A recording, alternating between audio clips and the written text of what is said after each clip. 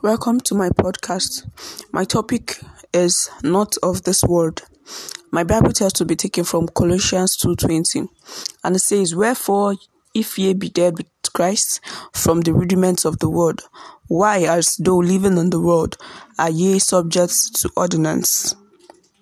Now, some Christians don't realize they are in God's kingdom now. They live as though they are in the world. Their actions and reactions, their thoughts, words, and responses are like those of the people of the world.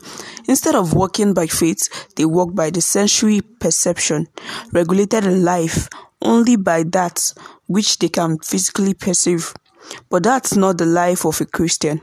We live in a spiritual kingdom where faith is our lifestyle. Thank you.